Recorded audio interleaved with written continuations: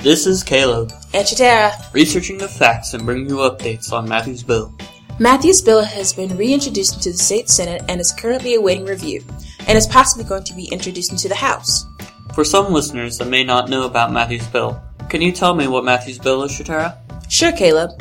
Matthew's bill states that every building constructed on or after January 1st of 2017 that is used for assembly purposes has to have at least one restroom facility with an adult changing table. The table shall meet all the following criteria. The adult changing table has a weight capacity of at least 400 pounds. The adult changing table has a minimum length of at least 72 inches and minimum width of 18 inches from the wall. The adult changing table sits at a minimum height of 18 inches in an enclosed space that fits the table in an open position, a wheelchair, and a caregiver. The adult changing table is made of a material that is suitable for use in a wet area. Today we talked with one local business owner to see what their thoughts were about Matthew's bill. Good morning, Mr. Tripp. Would the standards of Matthew's bill, if you had to come up to these standards, affect the ability of your business to serve the public? From what I actually took a tape measure and measured out our existing bathrooms, which lay between a hallway and a block wall, and it would be difficult. It would be very crowded in the restrooms, and Why? I just don't know where we would put it at this point. Will you be willing to make a Matthew's bill restroom? Well, if we're required, of course.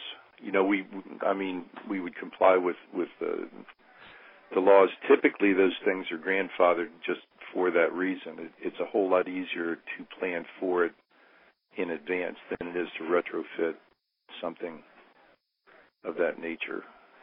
Our bathrooms are rather small for the type of business we are now. They were fine when we opened the business, but we've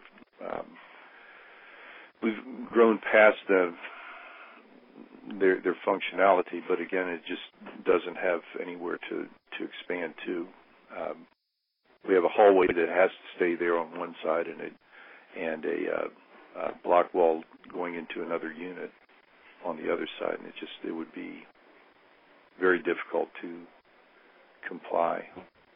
If you had the resources and monetary means, would you be willing to make a restroom that meets the expectations of Matthew's bill?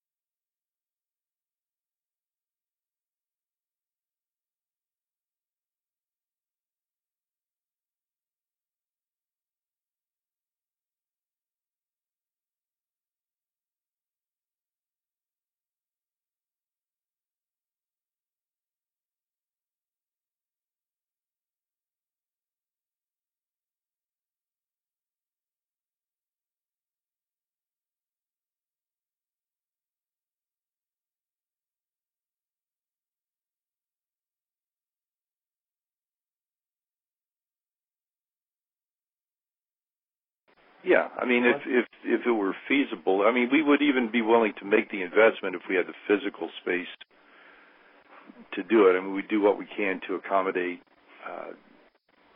all our clientele.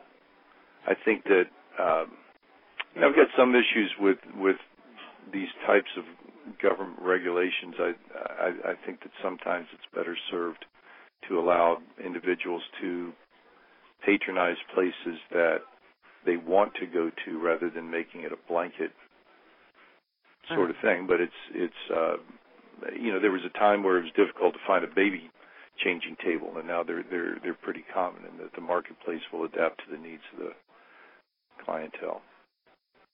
But yes, if we had the means and physical space to do it, we would probably at some point make the changes to accommodate that. Mr. Chip was from the restaurant Christopher's. His interview says that at least one of the businesses in Dayton would be willing to comply with Matthew's bill. That's right. I wonder if other businesses would be willing to make the bathroom like Christopher's. Then businesses could have more customers and create more revenue, and families with disabilities don't have to leave mid-meal so that their loved ones can use the restroom. This is Caleb. And Sha'Tera. Thanks for listening.